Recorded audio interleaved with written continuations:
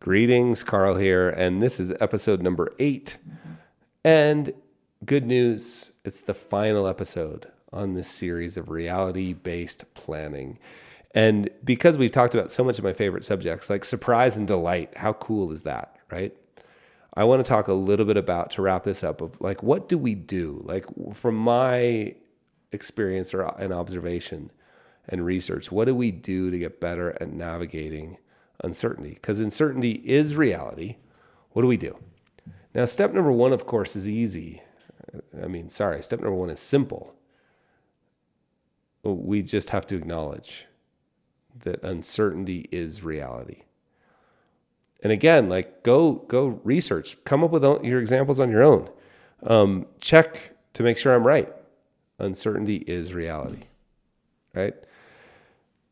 Just accept it. One resource I'd point you to for this is Pema Chodron's book, When Things Fall Apart. Super good. I'd suggest it on Audible, on an audio book. It's so good. I've listened to it, 10, 15 times. I try to listen to it once a month. Step number 2 is to make yourself harder to kill. And I think the way to think about this is, when the system is fragile, when the system is uncertain, general resilience becomes really important. Not event-specific resilience, but general resilience, right? It's a little bit like the emergency fund becomes important. And we may want to think of the emergency fund a little bigger than normal, right? If we understand that the system is fragile, if we understand that it's uncertain, general resilience becomes really, really important. Maybe the way we think about our health, and the areas I have found to be really valuable in order is sleep, movement, and diet. And if I ever get stuck, one thing I go back to is movement, because the experience of movement, the marginal gains come quickly, right? Like if I run just a couple of days, I feel like I can run a little bit more, and that gives me confidence, and it makes me.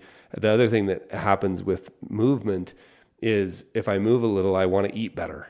If I move a little, I'm a little tired, so I go to sleep earlier, right? So movement seems to be the lever. I think sleep's the most important thing, but I think movement seems to be the lever that makes all the other things easier. So I don't want to belabor it here because I'm not an expert on this, but I think it's not hard for you to do the research on what you could do to become more resilient. And the place I would focus is getting a little bit more movement, getting sleep. Matthew Walker's book, Why We Sleep, will scare the tar out of you and help give you ideas on what to do on sleep. Movement, man, just start going on a walk. Food, whatever it is that works for you. I mean, we know certain things don't work for us, like clean, healthy food and less sugar. But but the concept is important. General resilience.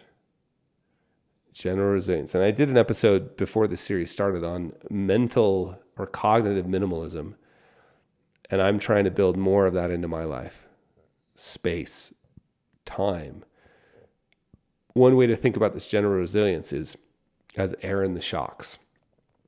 If you have air in the shocks, a bump in the road is no big deal, because the bump in the road is the uncertainty that's going to show up. If you have air in the shocks, you can surf uncertainty. If you don't, you're going to get buried. That's the way to think about it. So with that, let me just wrap up this 8-part episode on reality-based planning. As always, I would love your thoughts. The easiest way to send them to me is send them to me and the team at hello@behaviorgap.com. hello@behaviorgap.com. We read every single one. Cheers, my friends. Greetings, this is Carl, and what you just finished listening to was from the public feed of Behavior Gap Radio, and was a series that I put together just for you. Normally, Behavior Gap Radio is a subscribers only podcast, but I'm unlocking the rest of the series so you can hear it. All you have to do is go to behaviorgap.com/podcast to get free access to the rest of the series. Again, If you want to hear the rest of the series, just go to behaviorgap.com/podcast. I'll see you there, my friends.